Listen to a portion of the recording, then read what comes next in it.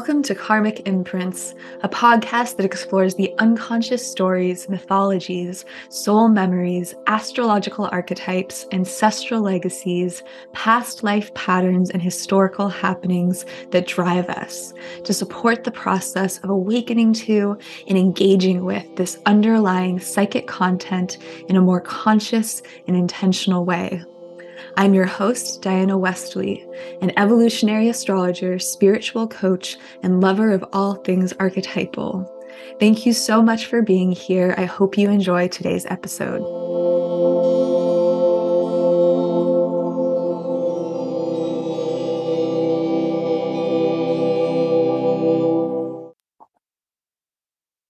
Hello, everyone, and welcome to another episode of the Karmic Imprints podcast.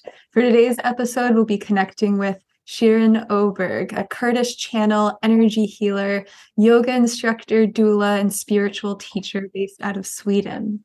She's also a student of theology and the divine feminine mysteries and has a special affinity for the divine mother archetype, which we'll be exploring together today. Shereen is a published author through Hay House and recently released an oracle deck under her business name and ideology, The Law of Positivism. For those tuning in over YouTube, we'll offer a sneak peek of this beautiful new deck at the end of the episode. Shereen, thank you so much for joining us today. I'd love it if you would share a few words about yourself, your journey with the Divine Mother, and what she represents to you. Thank you first for that beautiful introduction and a good abstract of my work, because it's, this topic is so big and the work that both me and you are doing are on so many levels that it's hard sometimes to narrow it down into like a concise little story. But thank you so much for having me. I'm really excited to be here on your beautiful podcast and together with you online again. And just, where do I start? It's been a long journey. I would say that my interest and my, I don't know if you say affinity or attraction and pull towards the mystical and the divine and to God, the goddess, has been since I was a child. So it's been a part of my life since I remember. And it came from different experiences that I've had and through just being sometimes in two worlds, in this three-dimensional world and then in the dream world very intensely and having experiences. And for me, it also became very clear when my grandfather passed away now exactly 20 years ago. It initiated me into a deeper communion with the divine and also to the mysteries, because I finally understood that we have so much higher senses than our physical. And I was 14. So it was a path that led me into a deeper journey. I was always interested in reading mystical books since I was a teenager, and also had like a prayer practice very, very early on. And then that evolved into astrology and yoga and meditation, especially for coping with everything else that was happening in life and the path that I was on my career and everything. And then Law of Positivism was born as a desire to share and to create a higher vibration. This was back in 2014. I felt like everything that I was seeing on social media back then was really negative and programmed and somehow putting most people down. And that was 9 years ago now. And you can imagine how much has happened since then. But I wanted to do these positive affirmations, and Instagram wasn't that big yet. And I started sharing there. And then I did a Reiki initiation, I think the same year or the year after, which also happened synchronistically. I didn't even know what Reiki healing was, but everything aligned, and I went to Japan and started, and I felt like that was my path, that not only for my own healing, but for others' healing and the world healing, and the past and present and future healing of all of us together, because we're not here on just a single separate journey. We're all affecting each other in different ways. So that's how it started. And then I got into Chinese medicine, working with births. It became very clear to me that I was going to work with women somehow, especially after experiences I had when I did a yoga training in Thailand.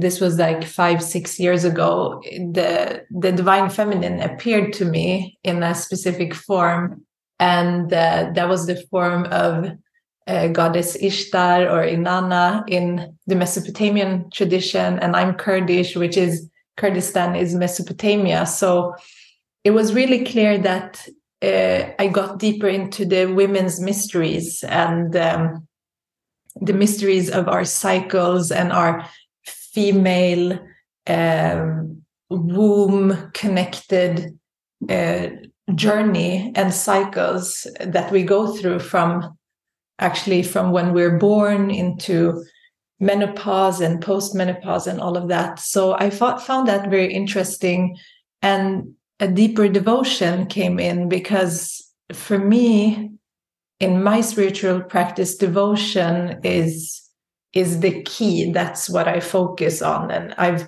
also dedicated myself to the path of devotion and connecting deeper and deeper with these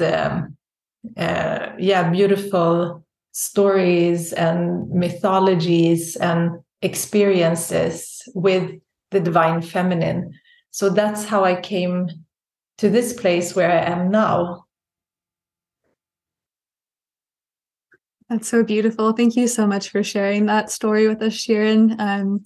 There's components of that kind of background or that past that I knew just from knowing you over the years now, but some of that was new to me. I didn't realize just how heavily kind of experiences abroad and with different cultures and connecting with, I guess, kind of this divine mother energy in other parts of the world also influenced your work, because I know it comes from your deep Kurdish roots. I know that you've kind of explored some of the feminine archetypes and energy within Scandinavia as well. But that's just really interesting to hear that, some of it roots in parts of Asia and things like that too.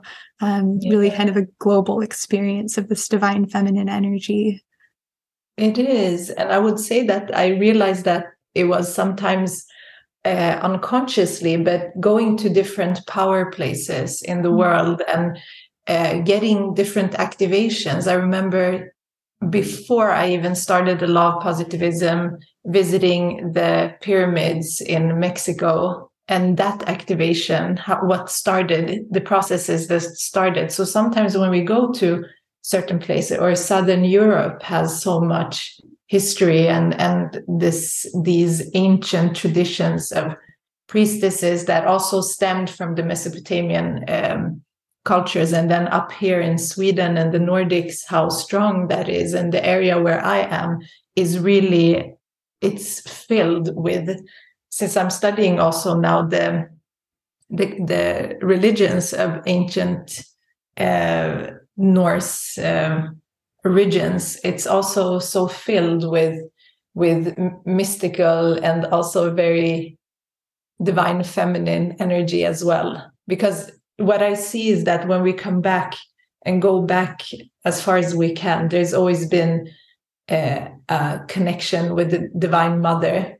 Because when people saw a human being birthing another human being as a creator, that's the image maybe they got from what has created us all from the beginning. So yeah, it definitely would have seemed pretty magical. I mean, it's still a very magical thing to witness and to experience and be part of this process of bringing a new life into the world. But especially thinking, many millennia ago, before we really understood the human body in the detail that we do today, and kind of like the human reproductive system and all of that, it would have just seemed like the most magical and wondrous and amazing thing to see this new life be grown within women and brought out into the world.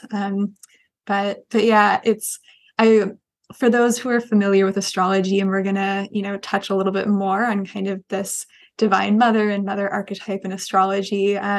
But Shereen and I, something we share in common is a moon Jupiter conjunction in our birth charts. And the moon does have this link to the mother, both the divine mother and also quite literally our experience of our own personal mother, and kind of the mother or the nurturing inclination and impulse within us as well.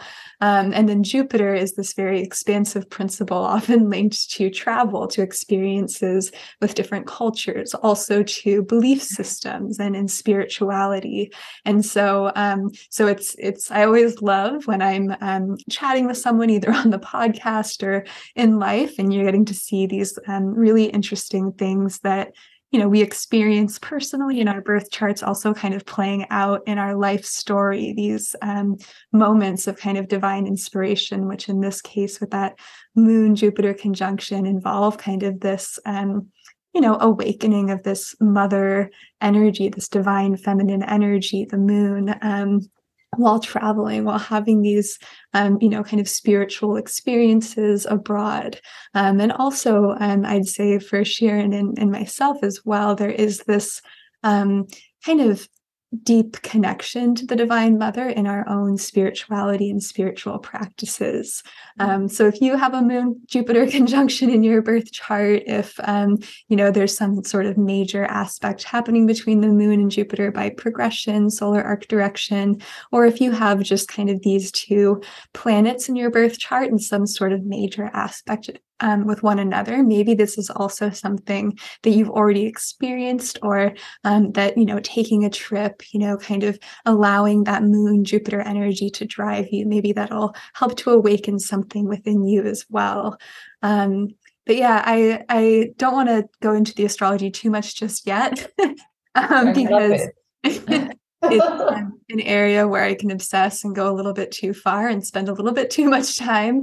But I really want to hear more about kind of the way that you would kind of define or, express what the divine mother looks and feels like, and how that might be different from kind of the mother archetype, which can take on more of like a tangible form. I think the two are inextricably linked, but there's kind of some differences between the two. Maybe if we've had challenging experiences with our own mother or with our own mothering energy, kind of tapping into the divine mother energy or that archetype can be kind of a different experience. So I'd love to hear more about kind of your personal kind of definition or experience of the divine mother, and kind of how it's similar and different to this mother archetype that a lot of us experience on a more personal or tangible level. That's a very interesting question. And I mean, you and me, we have been talking about this because I think that also from a psychological perspective, because I did study religious psychology, which was really interesting, that how we take something abstract and make it more defined in a way that it makes it easier to relate to, because there's a relationship. So if I go back again to my first journey with opening up and really connecting to the divine, whatever we want to call it, the eternal, the source of everything, that beyond the universe, everything, the collective, like this intelligence, this consciousness, which lacks this shape and form that we are speaking about now. So my first connection was with everything that had, like the only concept that I had to the divine, which was God. And in Western and many other languages, there's gendered language. So, and I grew up with two languages, one which is not gendered at all. In Kurdish, we don't have he or she, and we don't name God in a pronoun. We don't say she or he either, or it, nothing like that. But then also living in a Western society, so you hear he.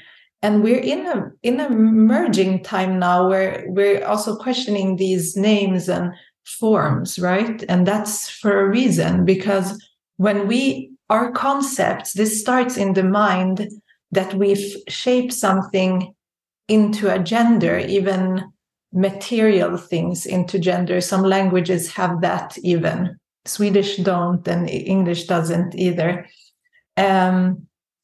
So if we go back to my original concept, and then coming into experiencing the divine feminine, it's actually, to me, the divine mother is not these forms and deities and everything that it has been shaped into, because they are, you can start on the highest level. There's only this eternal, right? So we can also see this as completely shapeless, but we can also, just as a lot of the Abrahamic traditions have, maybe unconsciously or consciously, it's become into a divine father, which for me, I didn't realize, but it took years before I understood why I didn't really connect with that concept. And it's maybe my nature that connects deeper, my psychology that really connects to this creative force as a mother who has birthed everything, but it's without shape and form, and it is eternal and never changing. And it's actually looking out from our bodies as well, because we're not separate. So when we come into that, and then we come down into maybe more of a shape and form, for me, the Divine Mother has been the story of her light has been told in different historical stories of Virgin Mary, of Isis, of different shapes that I can connect to. And even in traditions which do not shape the divine at all, you can still see it as a veiled woman, for example. Like, you cannot see her because it's not attainable like that. So this is a very abstract shape, but for me, it has naturally become that way. I don't mean that there's separate sources of life. There's one source, but how we feel and experience it can be different, because we have different concepts, because that's how our mind is. We like to shape things and to understand certain things, and that's the way we cope with our reality in this form. But when we get into a higher plane, in the yoga philosophy and tradition, they say when you are in deep sleep, you're one with this eternal thing, because you can't remember anything. You don't have any senses. You don't have a memory of yourself. You don't even remember what it was, because you wake up and you just had a deep sleep. So there's a separation from the creator and what is created, and which is not eternal, because we come and go in this physical form. But then when I relate to God in all God's names, to me, it's a mother. So even if I would go into a church, it's the same God, but it's a mother to me. I question why in all of these Abrahamic traditions, it's called he. And then I come back to my own language, which there's no he or she even. So it would be almost absurd to say there's no way for me to say it's in a female form, because the female form is only on this plane. So that's the concept. So when we look at it that way, and then we are created women, and we have all come out of a womb that has come out from another womb that has come out from the wombs and wombs that have come before. We don't even know how far back. To probably one womb created this, and we don't even realize that, because we just remember our lineage, but then we have something in our brain that has made us forget what was there. So in the physical form, we have also been created, although we are not created by a human in real life, but our physical body and DNA is. So the mother in the physical form, she embodies this creative force, but we are still humans with egos, karmic patterns. We have different soul contracts. We have all these things, and the society we live in, the time we live in. So there is no way that we could fully become what has created. It's really hard to try to we can try to fully embody the divine feminine in different ways and in different times and with everything that the cycles of nature and everything, but it's hard to. We're still the children of this force.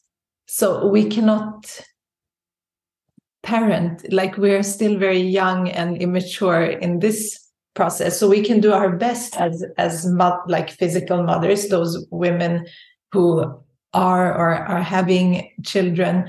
You can take on this. It depends on where you are in your journey, spiritual path, and so it's gonna be like this force coming through you, and I always say that this energy of the Divine Mother is someone that is kindly holding your hand and leading you forward, even in parenthood, even in everything that you do. So I rely very much on the support and the comfort, and that comfort is something that is not human-made comfort or ego-based comfort. It's a surrender into this arm, heart, and womb of something that we cannot name even. That's really beautiful. And I like that you kind of bring it all the way back to the beginning, to kind of this genderless creation, energy of creation.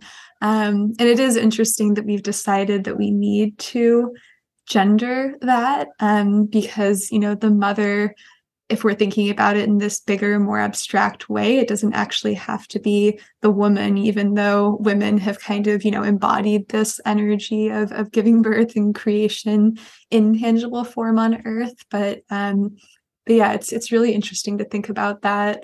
But I also love this idea of, those on the journey to becoming mothers, those who are mothers, those who are learning to mother themselves, those who have mothers, or those who have also kind of missed out on the experience of having a mother in the tangible realm, in this physical realm, that there is this opportunity to, to walk with the Divine Mother, to kind of experience that love and that support.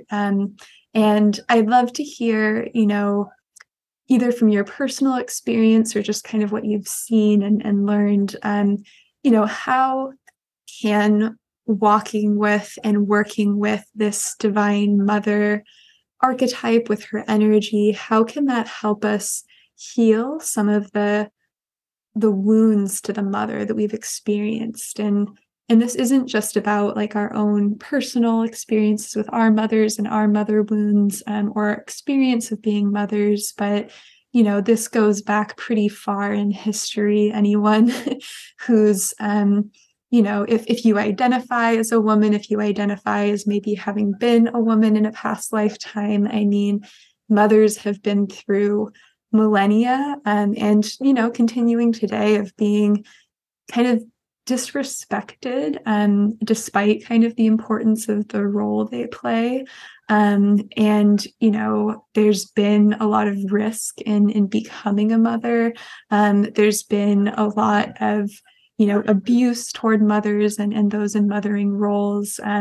It's not been something that's been particularly celebrated in a lot of cultures for a long time. And so a lot of us kind of carry that with us, either in our own personal experiences, again, of our mothers, our grandmothers, ourselves, or just through kind of this like collective inheritance, this greater experience that the mother has been going through for again, like millennia now. So I'd love to hear how you feel that kind of working with this divine energy and this divine mother energy can kind of support us in this personal and collective healing journey. Yeah, that's a beautiful question. And I'm getting so many messages around this, because if we go back to different creation stories and the mothers in the different creation stories, and now I'm going to refer to the Abrahamic tradition, there's been a little differences in each tradition, but something did happen. But at the same time, it feels like there was a shift first around like a little bit more than 2000 years ago of the stories of women, because before that it was very empowering and it was not seen as anything to have taboos on or control women in any way. And something shifted maybe in the collective, and maybe we've all been part of that, as we can incarnate in both genders and forms. And then we look at first in the Christian tradition, how it was painted that, and I mean, Eve was like a urmoder, as we say in Swedish, like the root mother, right? The first woman. And where it's saying that she was created from Adam instead of the opposite. But then that has been questioned too, because the original story was not like that. And then in the Muslim tradition, there's nothing that indicates that she was created from a man. So it's even more like evened out there, because the society progressed during that 600 years. And also maybe other insights came in, and everything is interpretive. But if we're holding that collective programming of what this original woman did, this came from the Middle East and into the West. We have many other cultures that have different creation stories. So just to be clear about that, but this has imprinted us. And then we look at how the Divine Mother's stories have been suppressed from the time of deciding what should be in the Bible, and then maybe resurrected a little bit in the Quran. It's more like telling there. So, as you said, there's been a suppression of this divine gift to birth and to create within the womb, and it has correlated to a very shifted consciousness into the masculine or the more young, which has elevated, accelerated, and it's really strong, because we see it in the world and in our own consciousness. It's not just a collective thing, it's on the individual level. Maybe that's why it's so important for us who are here now that we reclaim. We need to take back the female form. It's in the end, maybe it will all merge together, but we've been programmed for so long that there's been an extreme, and we're going towards the other direction to pull that into balance again, where there's no polarity. And that can take as a long time, maybe thousands of years before we come back to that. So, and also understanding that the cycles of women and because we work beautifully with the cycles in the priestess tradition that I'm in, and we're working with this beautiful connection of the mother and child that is very, very significant. And as you said, maybe in this lifetime we had a certain contracts, or maybe in our lineage there's certain contracts of not having a mother, growing up without a mother, or not having a good relationship. Understanding that our physical mother is not really the creator or the mother. It's someone we have a contract with, or that we have divinely decided together to come into this life to learn and grow. But that we can always understand that there's a greater source, and that relationship is important.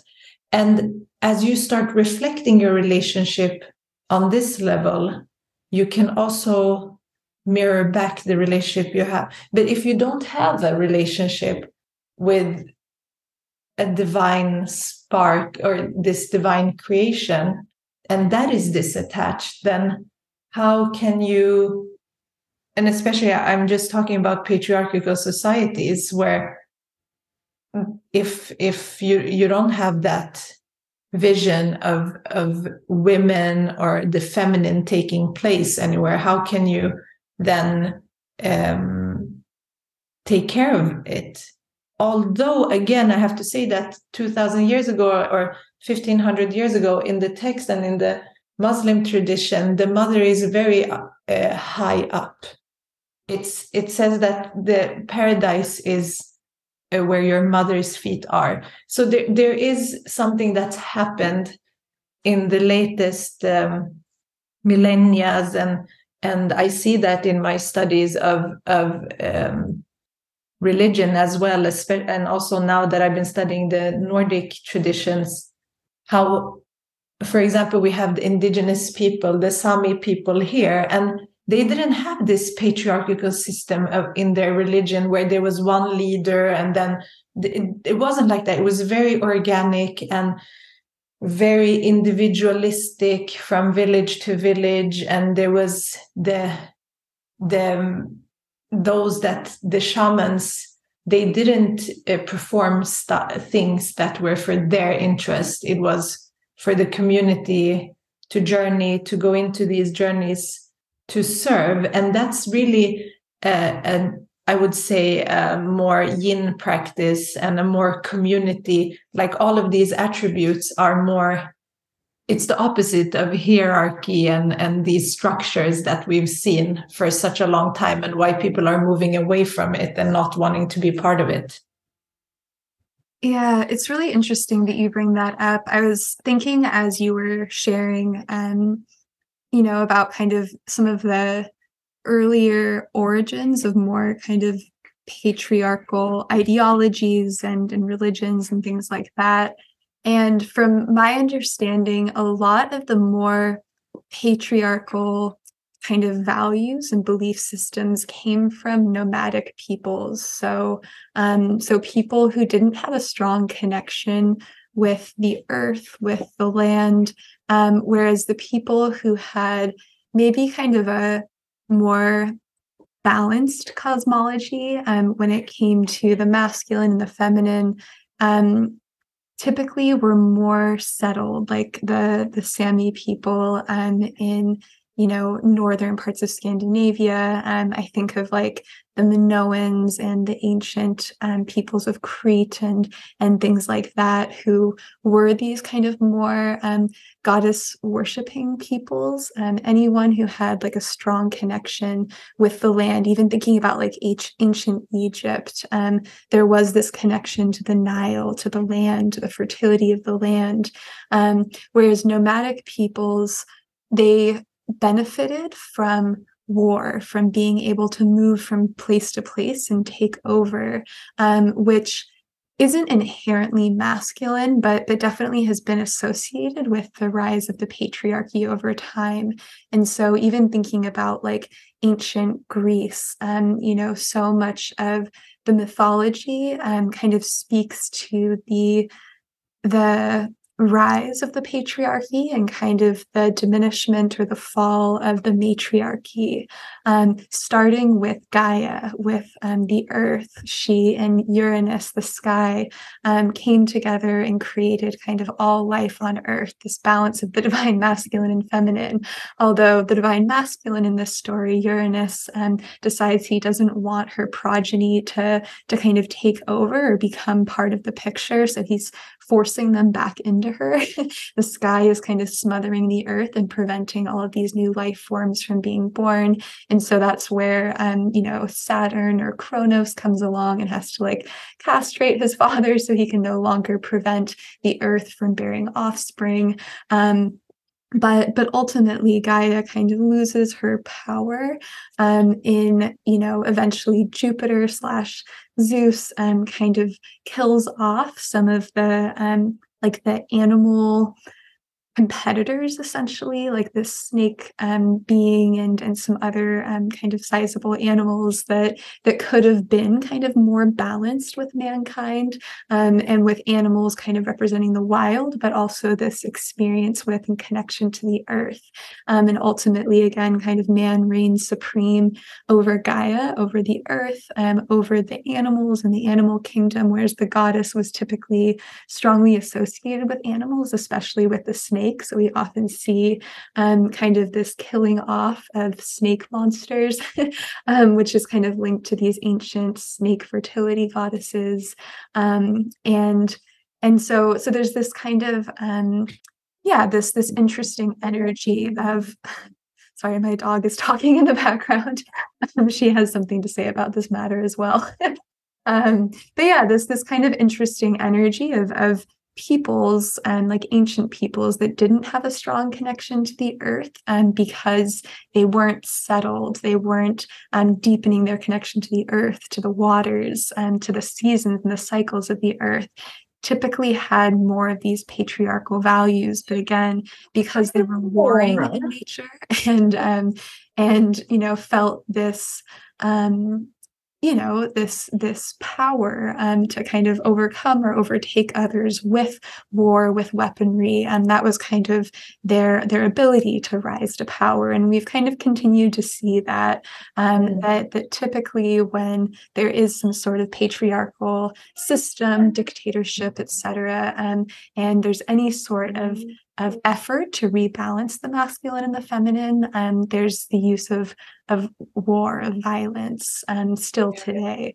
But it definitely makes me wonder if part of this reemergence of the divine feminine, like part of bringing her back into our collective experience and healing this relationship with the mother, is reconnecting with the earth, with the waters, with the seasons and cycles on earth, in order to kind of remember kind of the importance of the divine mother.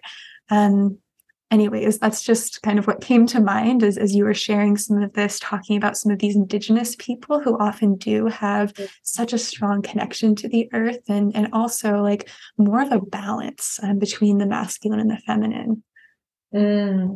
Yeah, and I mean, the earth is also created. So we can find, just as we find within ourselves, that divine spark. And then we can connect it. Like maybe if we're completely disconnected from earth, we're also like it's a balancing. And I find it really beautiful to understand that connection, and also that sometimes we're so also attached to this physical form on this planet, but we have no idea what shape and form we were before this and after this. But somehow, somewhere, we were created, and everything else was created. So there is always that source to come back to if we forget, or we don't know where to. It's always that inner relationship to something, and then that can also like infuse in everything. I love that. And yeah, I think that it seems like, for different people, it's just going to be a matter of like what reconnects each of us to that source. For some people, it could be prayer or meditation, traveling to sacred sites, a connection with the earth, gardening, a connection with the waters, the different elements. I think it's just, each of us has our own journey to that connection with that divine mother within us. And there's lots of ways of thinking about that. Like some of it is just tuning in to ourselves. Some of it, if we want to leverage astrology, could be connecting with the moon, knowing what sign and element it's in, what house it's in, what aspects it's making. The moon has such a strong link in astrology to the mother, both like a very tangible experience of the mother, but also kind of to the divine mother, to our soul, to our unconscious self. We experience the moon through feelings, hunches, intuition, our emotions, and it carries this really strong soul memory for us, especially when we look at the south node of the moon, which kind of helps us connect to the emotions and the feelings of who we've been in past lifetimes, kind of our personal karmic imprints entering into this lifetime. So the moon, its south node, and also its north node, which kind of guides us forward, kind of this shining light, something that can help us continue to grow, help us continue to evolve, really understanding that full story of the moon and its nodes is such a powerful way to understand ourselves better, to understand our own personal way of reconnecting with the mother archetype, with the divine mother. And then, if we want to go beyond the moon, there's the dwarf planet Ceres, which is Ceres was like the kind of divine mother archetype in Roman mythology. Demeter would have been her equivalent. There's an asteroid for Demeter. In Greek mythology, we have an asteroid for Gaia, the earth goddess. There's one for Haumea, who's the Hawaiian creatress, the Hawaiian mother goddess. From different parts of her body, she created the Hawaiian Islands and kind of that mythology. Shereen touched on Isis earlier, who through kind of magic, when her counterpart, her husband Osiris, passed away, was able to birth Horus. And from Horus, all of the kind of pharaohs were birthed, and kind of this, powerful Egyptian line all kind of was said to have sprung from Isis and her magic. There's also Kali, who is this goddess of destruction and creation, but she's also seen as this like compassionate mother, Kali Ma, and there's an asteroid for her. And then, of course, if we transcend astrology, if there's other, more kind of either religious or tangible forms of kind of this divine mother that can help us connect with with this part of ourselves that's maybe craving that divine mothering energy, for healing ourselves, for healing the world. We can turn to Durga, kind of this Hindu mother of the universe, Yamoja, the Yoruban mother spirit. There's the Black Madonna, Miriam, Shereen mentioned Mother Mary, and so on. There's all of these different figures that we can connect with to really kind of learn more about both our own relationship to the divine mother, again using like astrology, but also through prayer, meditation, reflection, different ways of study, different ways of connecting with these divine feminine, divine mothering figures. All of those kind of avenues to her power, to her connection, are invaluable ways of learning about the Divine Mother within ourselves, and again, kind of helping her reemergence and reappearance on this planet right now. And actually, Shereen, I'd love to hear, which of these or which kind of like Divine Mother energies, kind of these more tangible forms, either as like religious figures, mythological figures, or I know even for you, some people from kind of your family or your ancestry, which of them have been especially healing and empowering for you and your journey? I love first everything that you shared about astrology. And it's really interesting that sometimes we have these shapes and forms for the planets as well, and their energy and their mythology.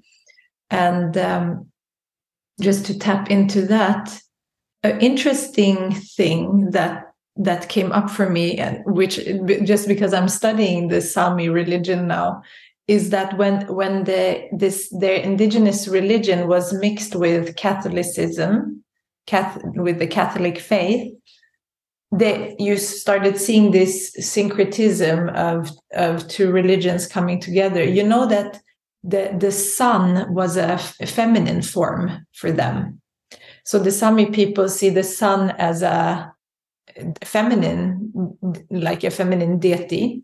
And then when it started mixing with the Christian, it was actually Mother Mary's mother, which is Saint Anne. So then I started thinking about just the Leo archetype, and the lion is always connected to Goddess Ishtar, Inanna, it's connected to Sekhmet, it's connected to even the Leo is connected to children. So why is the sun archetype masculine? That's something that we also have to maybe the sun and moon are two aspects of the mother.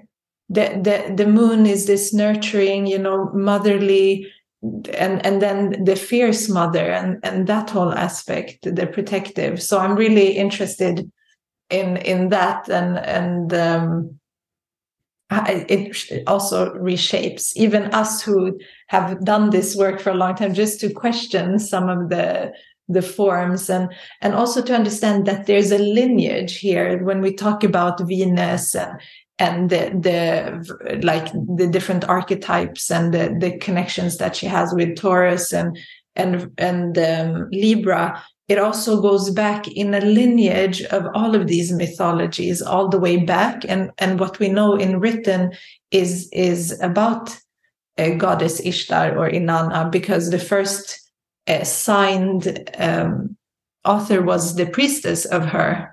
Other than that, we don't know who's written the text from 4,000 years ago.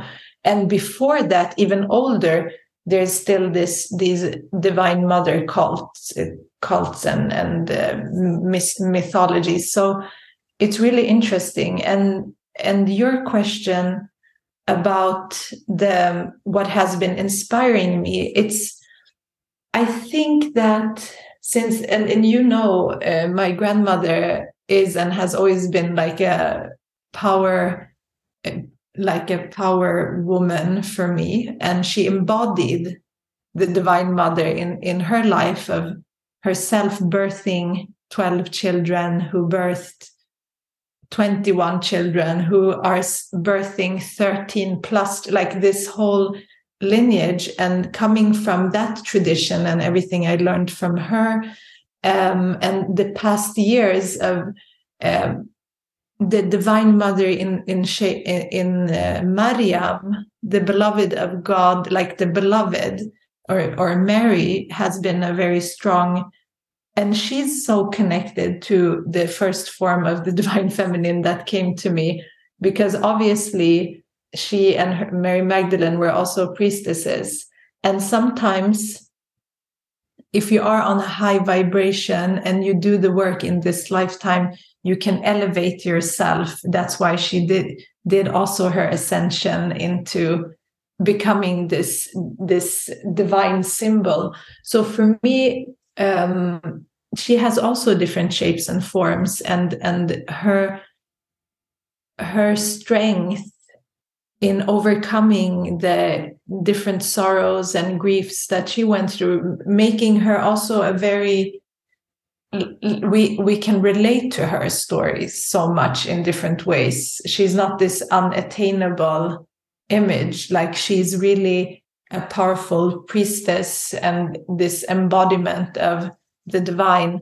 So for me, her shapes and forms have become very, very prominent for me, and I've seen the correlation with what I've seen in my grandmother's journey in her life, the strength and power that mothers have to what they do for their children, which I think that there's no stronger force than a mother's protection and the love that comes from there, even if some people don't experience it fully in this lifetime. But it's really a powerful, also a comforting force to have that, I think.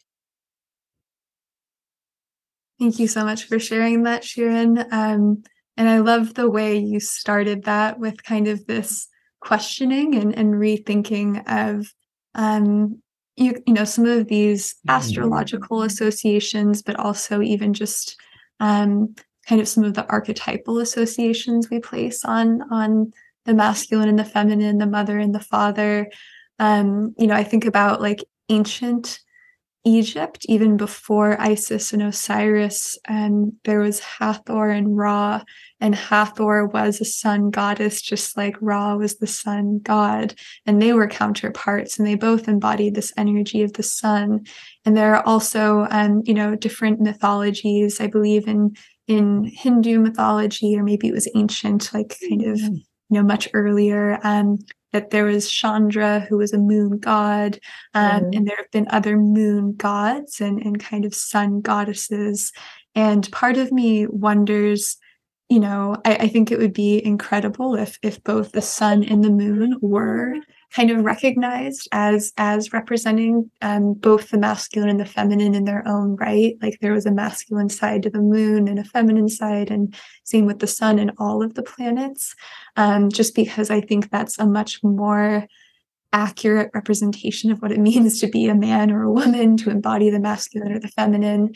But I do sometimes wonder if part of the reason the moon has become linked to the feminine and the sun to the masculine in kind of Western astrology is because the mother is like the unconscious role, and the father is the more conscious one, with the sun kind of representing consciousness and the moon kind of unconsciousness. Like there's something about our experience of the mother archetype that's been pushed into the collective unconscious, whereas we've celebrated and acknowledged and honored the son, the father, more consciously. Whereas again, in other religions and mythologies, with there being moon gods and sun goddesses, it almost makes me wonder if it was flipped, where the mother was celebrated more consciously, and the father was kind of more of this unconscious role. And from what we know in certain like ancient cultures, very, very ancient, like prehistorical cultures, which is why we can only know so much, it was common for women to have like sexual relations with multiple men, so that the children wouldn't actually know who their fathers were, and the fathers wouldn't know who their children were.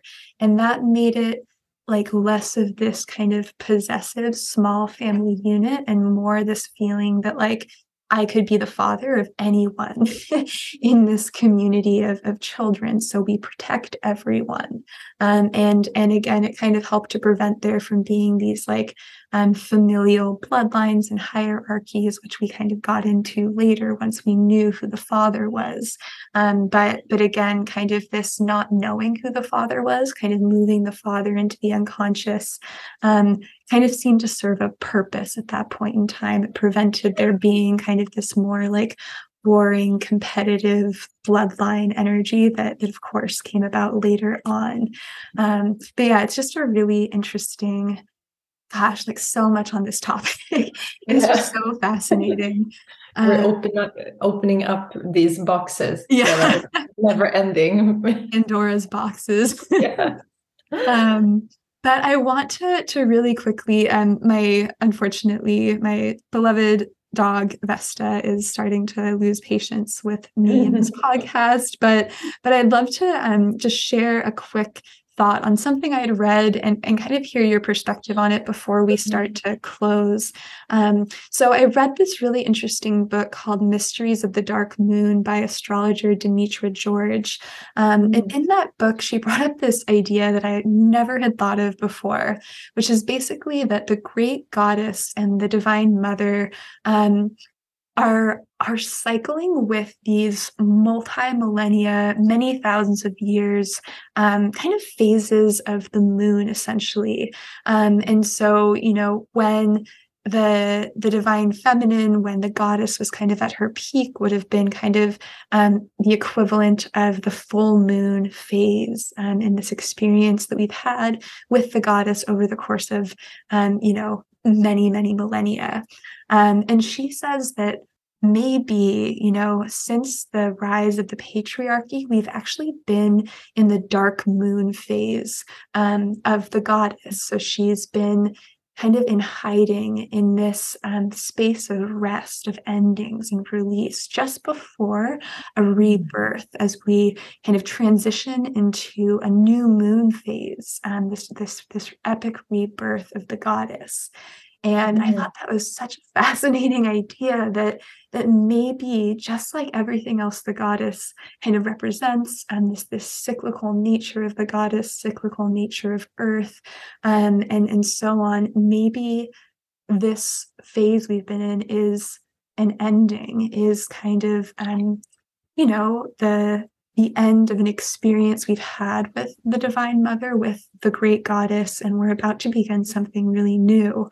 And so I personally have been, ever since I read that, I've been noticing more and more, and maybe it was, power of suggestion, but I really feel like there has been this resurgence, this kind of, mass reappearance of the great goddess, with more and more people, pursuing priestess paths and, worshiping the goddess and wanting to connect with the divine mother, and just kind of being interested in this divine feminine energy and wanting to balance it. People kind of challenging more patriarchal, authoritative systems and power systems.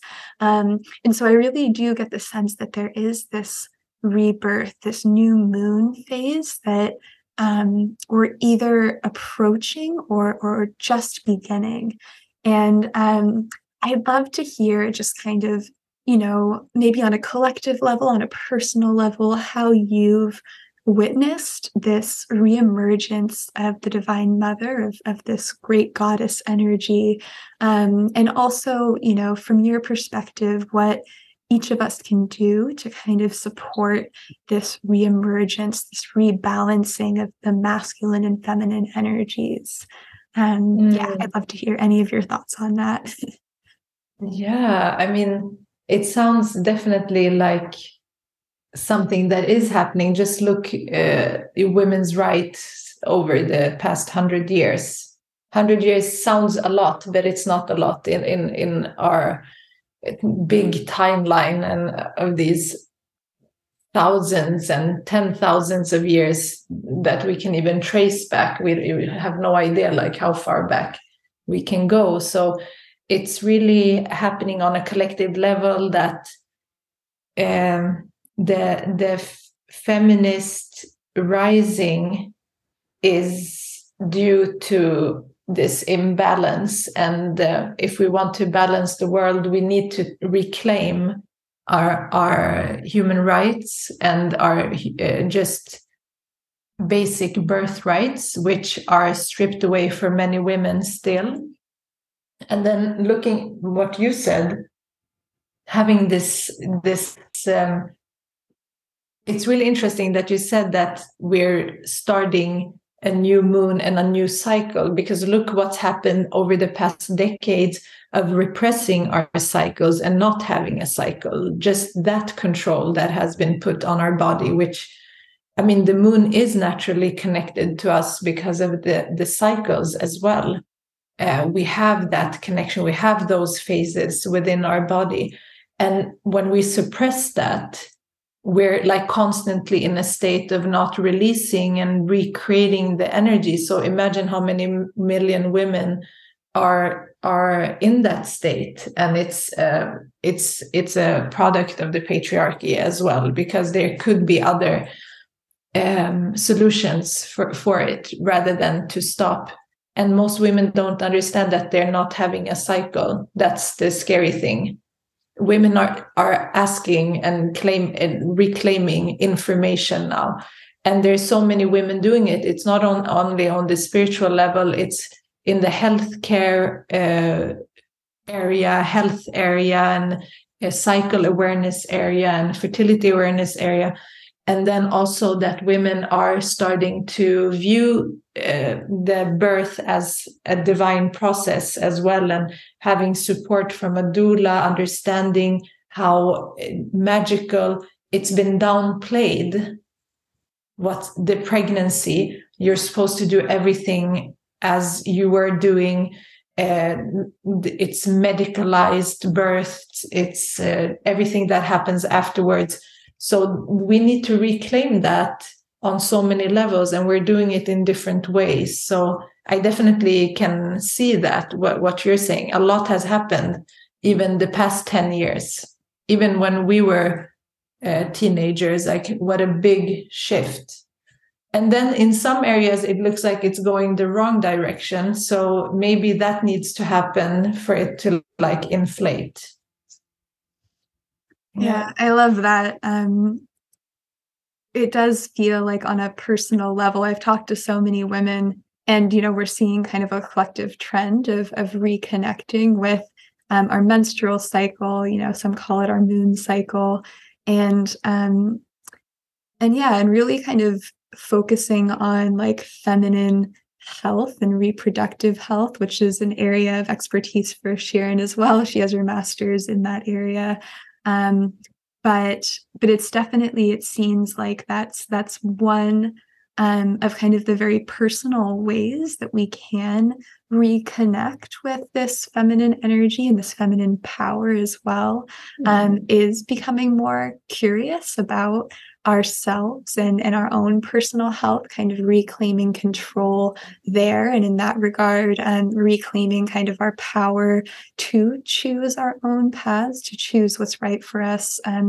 For a lot of folks in, you know, the Western and certain parts of like the developed world, education is kind of a given for women, but in many other parts of the world, that's not. And so kind of the power to be educated, to think critically, to have a voice, to have a mind is something that, you know, many people are kind of reclaiming right now as well. Many women, but also men too, kind of as part of this process of more collective re-empowerment.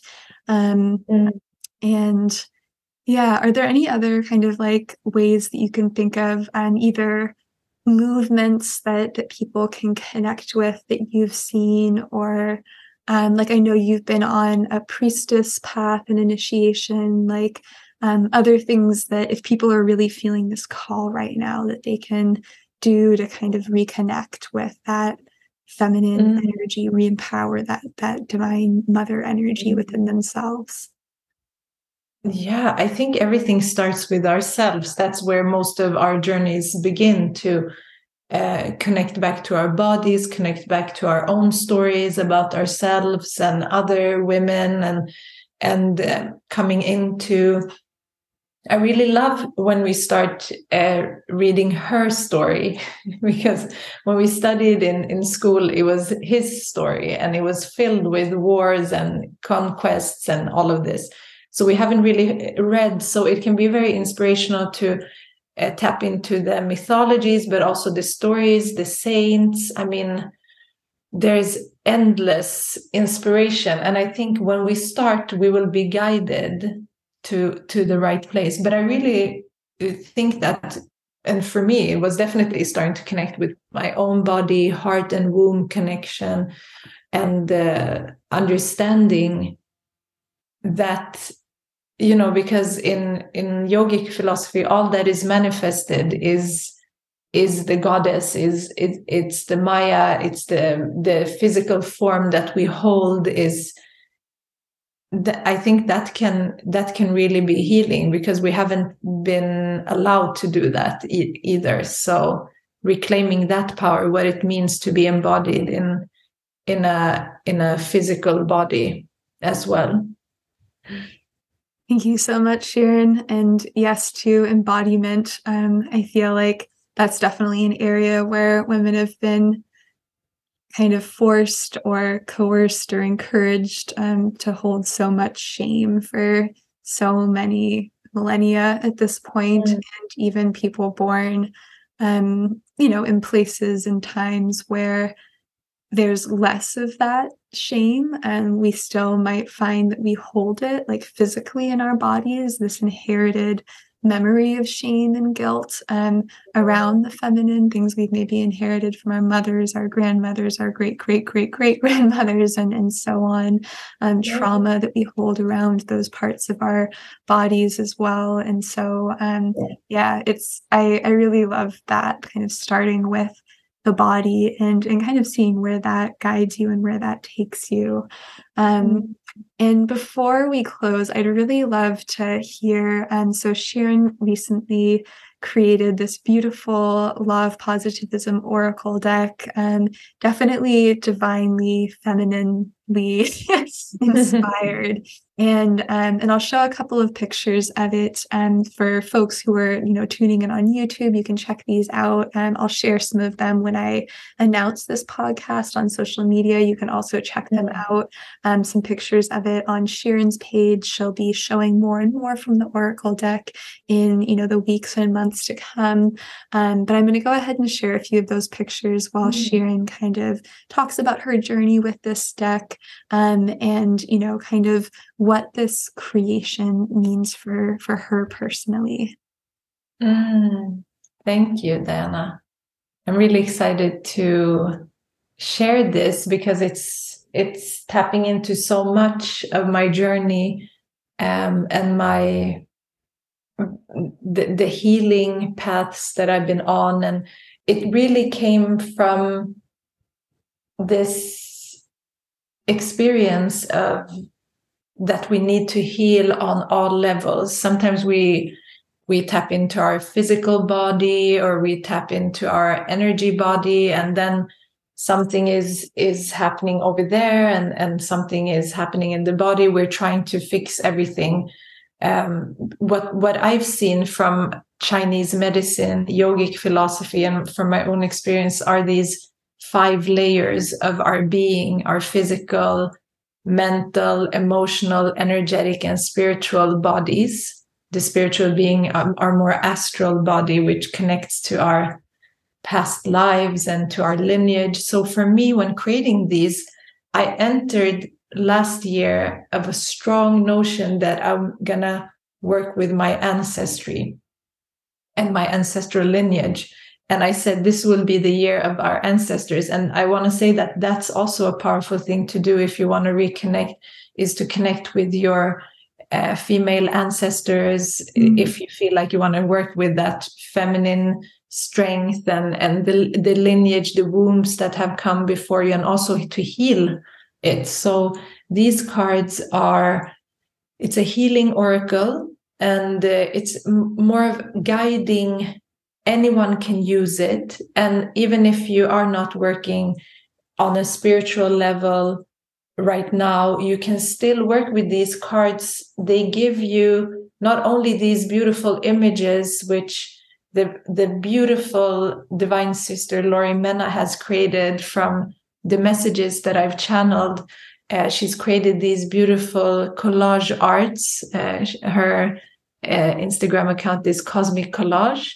And this one that you have are showing here, this is this is actually, I've connected a lot to our Kurdish lands with these, and you can see the Kurdish temples in the background and the symbols. And like you said, the snake is a really divine feminine symbol. So the cards themselves, when you look at them, I had the intention that they hold healing energy just in themselves, the card.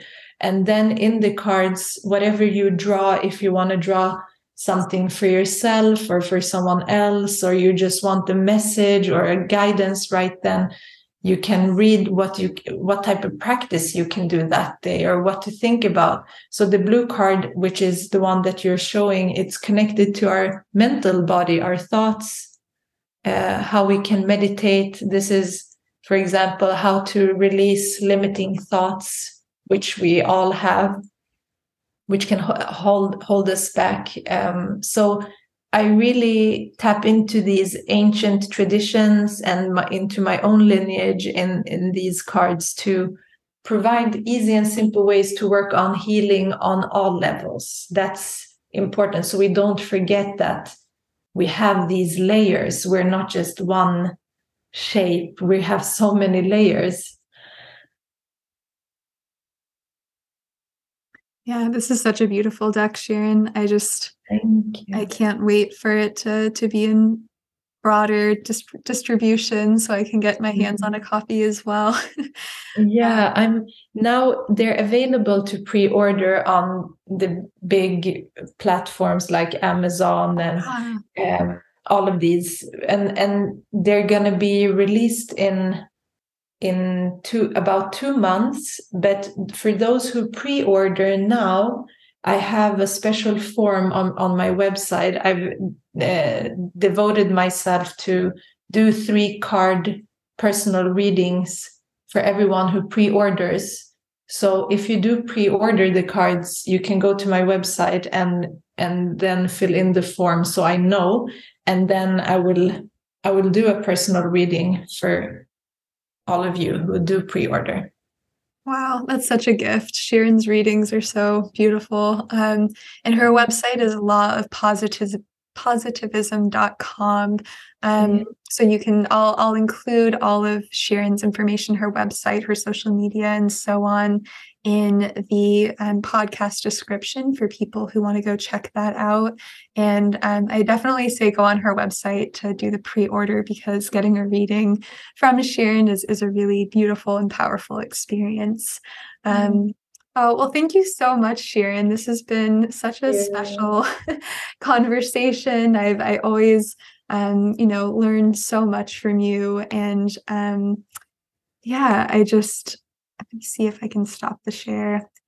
I'm not super talented at this, but that's okay. I'm just going to leave the share up to say goodbye. Yeah. But yeah, this has just been such a powerful conversation. I hope that everybody who's tuned in and listened to this podcast episode, gleaned some useful insights, maybe some new perspectives on the feminine, on the Divine Mother, on your own experience of that mother archetype and energy. And yeah, every time I come together with Shereen, I feel like there's so much healing energy. So I hope that you got to experience that as well, and that it's something that you can kind of hold and carry with you. As always, if you want to connect with either of us, in the podcast notes, I'll share both of our information so you can connect with us. And definitely check out Shereen's new Oracle deck, because there's a lot of Oracle decks in the world at this point, but this one, everything that Shereen puts out there is just very filled with healing energy, with love, and it's the kind of deck that I know you'll be able to work with and feel good after. No negative bring you down kind of messages in this deck. So yeah, thank you so much, Shereen. And would you like to share anything before we close? Yeah, I just want to thank you for holding this space and creating this beautiful podcast. And I mean, we've been journeying together for a long time now, and I'm really excited to see whatever we are going to create in the future with the Divine Mother always. Yes, me as So well. Me thank as you. well. Thank you so much, Shereen. And I Thank hope you. everybody who tuned in today has a beautiful rest of their day, beautiful rest of their week. And yeah, continue to tune into Karmic Imprints and definitely check out Shereen's podcast as well. You'll see me featured there sometimes talking about astrology. And that's you can find at Law of Positivism. Okay. Thank you again. Take care, everyone. Thank you. I hope you enjoyed this episode of the Karmic Imprints podcast. If you'd like to check out more episodes, you can tune in over Apple Podcasts, Spotify, and other major podcasting services. And hit the subscribe button to keep up with new content as it comes in. Thank you again for tuning in. I hope you have a beautiful rest of your day.